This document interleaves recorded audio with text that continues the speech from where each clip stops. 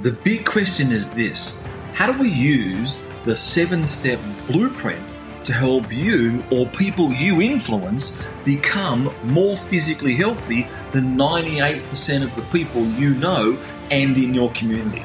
That's what today's episode is all about. Let's get stuck into it straight away. Today's episode of the new science of physical health.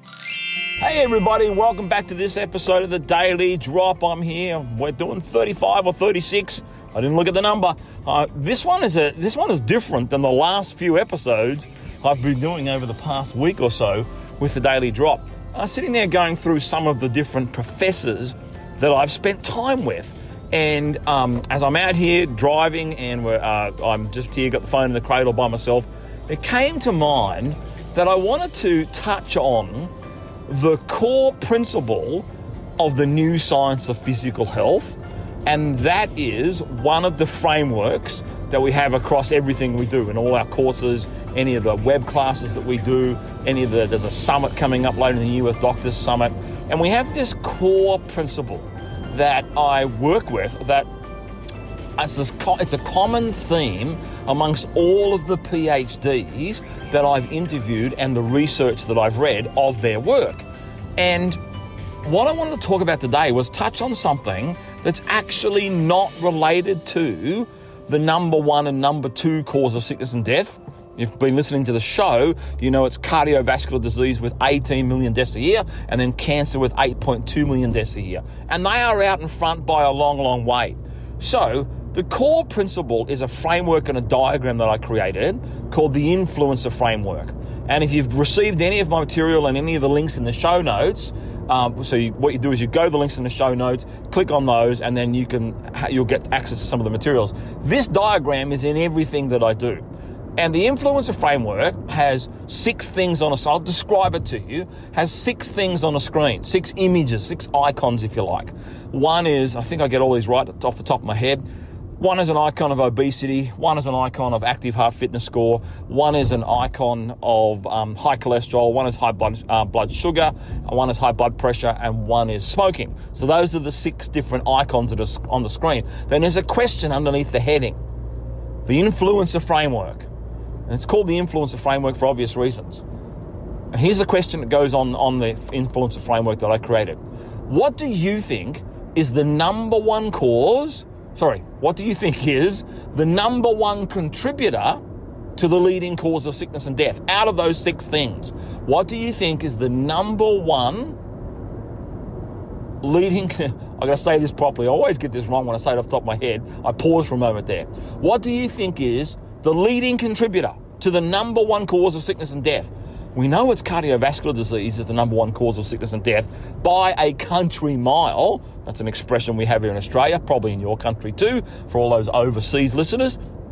And what do you think out of those 6? Is it obesity? Is it active heart fitness score? Is it high blood glucose? That's getting a lot of airplay in the media. Is it high blood pressure? Is it high blood cholesterol? Or is it smoking? One of those is the leading contributor to the number one cause of sickness and death.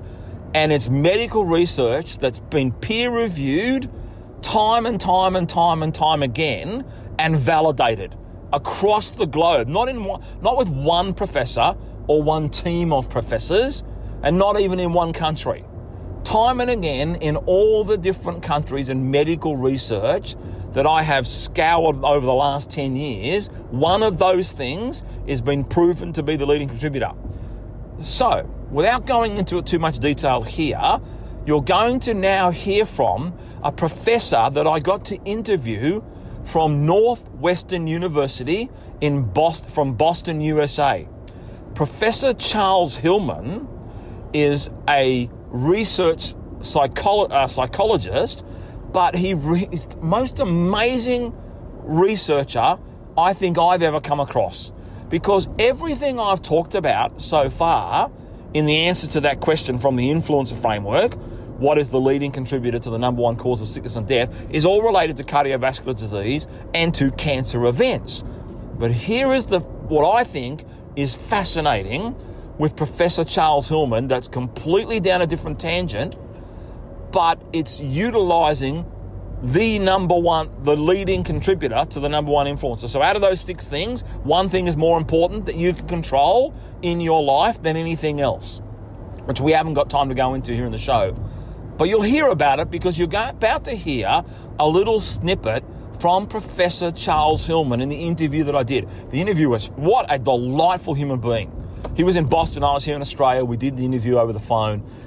And the recording of our private conversation, I think it was about an hour and a half. He really is a fascinating man. But here's what Professor Hillman researches. And he's the global leader in this particular area. He researches a medical biometric, one from the list I just gave you on my diagram called the influencer framework. And what he does with that particular biometric, which is the answer to the question, by the way, so you'll hear about it when I transition to part of a snippet from my interview. What he does with it is he examines that medical biometric and then he correlates that with structural changes in the human brain. So he takes this medical biometric, which every human being in the world needs to hear about. Out of those 6, there's one that's the biggest influence. Not only is it an influence in cardiovascular disease, or the leading contributor, which we now know from all the medical research, the work of Professor Hillman is so cutting edge that he's now discovered it changes brain structure.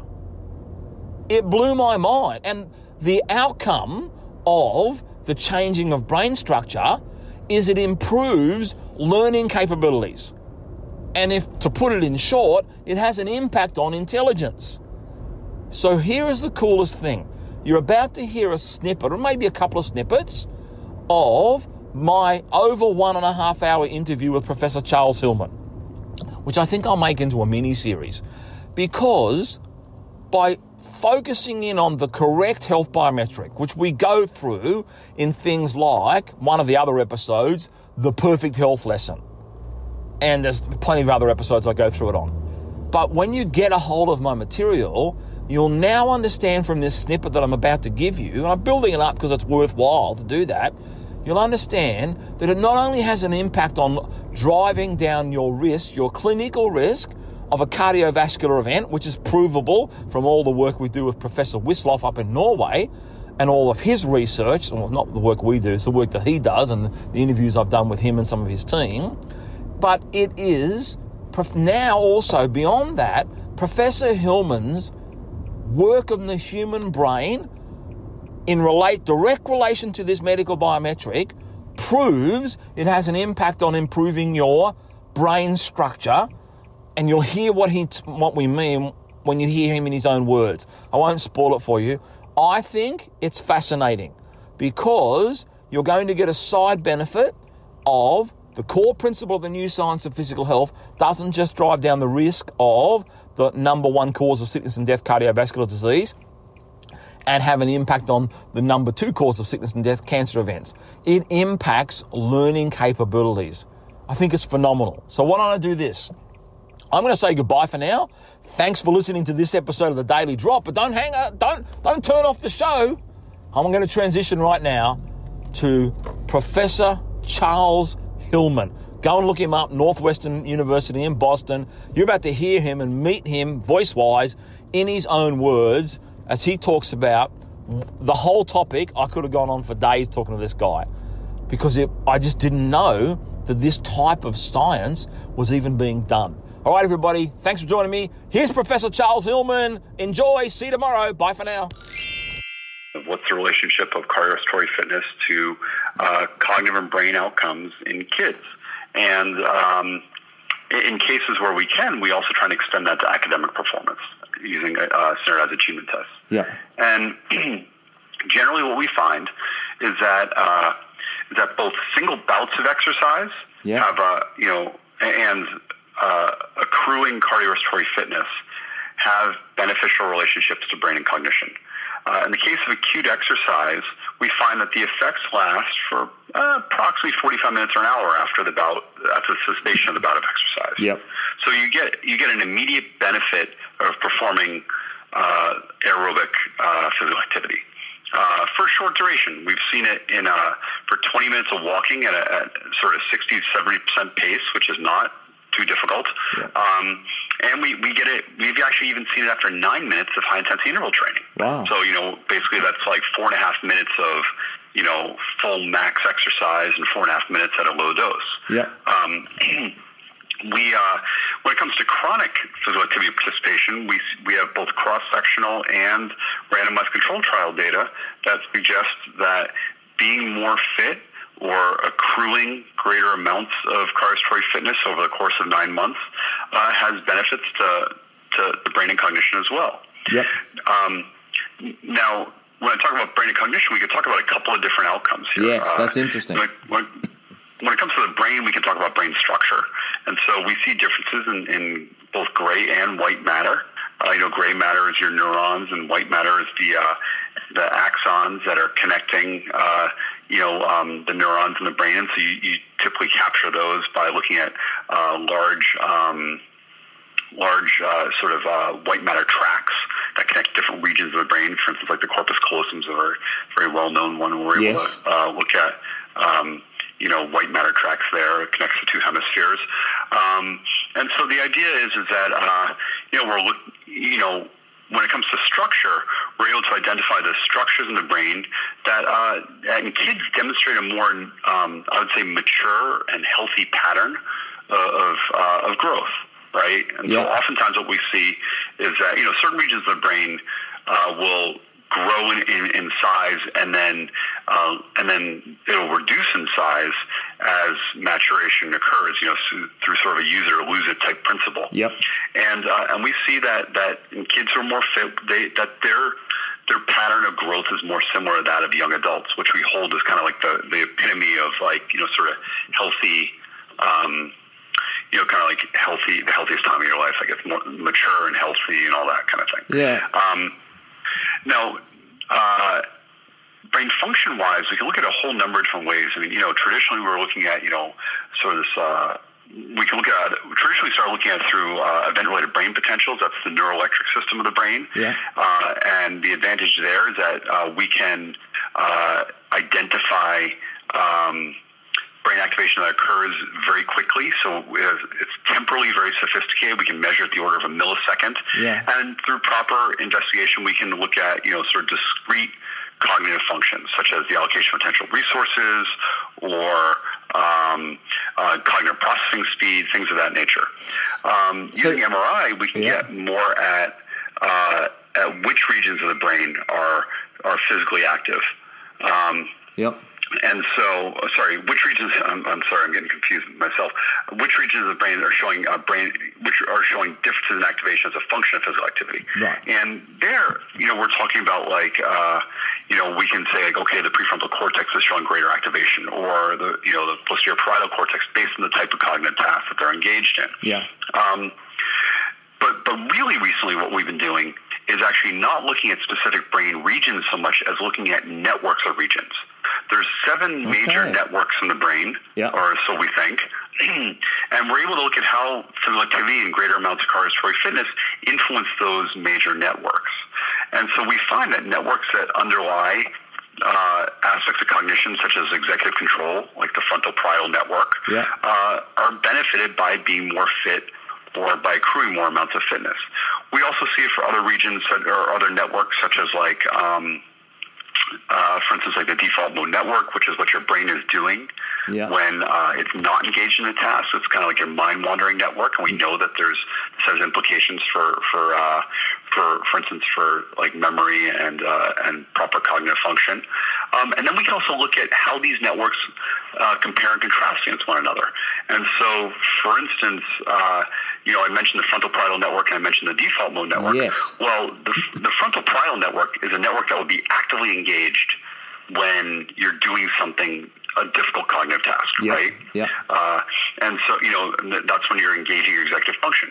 But the default mode network or your mind-wandering network likely wouldn't be. And so you'd expect to see those two to be anti-correlated with one another. Yes. And so some of the stuff we're investigating now is whether or not more fit kids or whether single bouts of exercise influence the anti-correlation between those networks, which would be a more adult-like, healthy representation of brain function.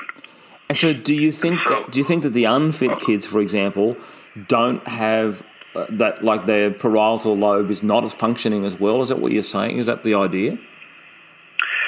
That is the idea.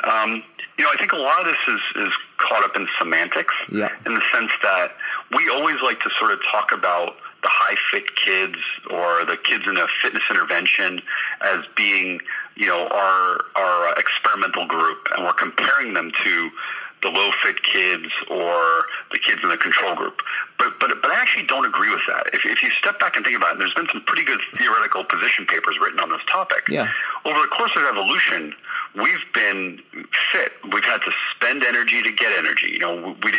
We couldn't just sit on the couch and have pizza delivered to us, right? We had to go out and farm the fields and hunt and gather and all that kind of stuff. And so the human genome developed to support a physically active lifestyle. Yeah. And so being physically active actually is the control. That's the baseline condition. Yeah. And it's only in the last couple of generations, and really the last 100 years or so, maybe 120 years now or so, it's sort of reversed. We've kind of become victims of our own ingenuity. We've outsmarted ourselves. We've developed cars. We've developed elevators. We've developed these conveniences in our life that, while they're terrific and they make our lives more comfortable, they've also taken physical activity away from our lives. Yeah. And so in that sense, this is it's a very recent past that we've moved from being a very physically active species to being a much less active species. And so if you extrapolate that back, you'd almost consider that the control group or the low-fit kids are the experimental group, and the high-fit kids are your control group. And so I say that because what it actually means is that when we talk about the data, we shouldn't talk about it in terms of like being high-fit is better for you.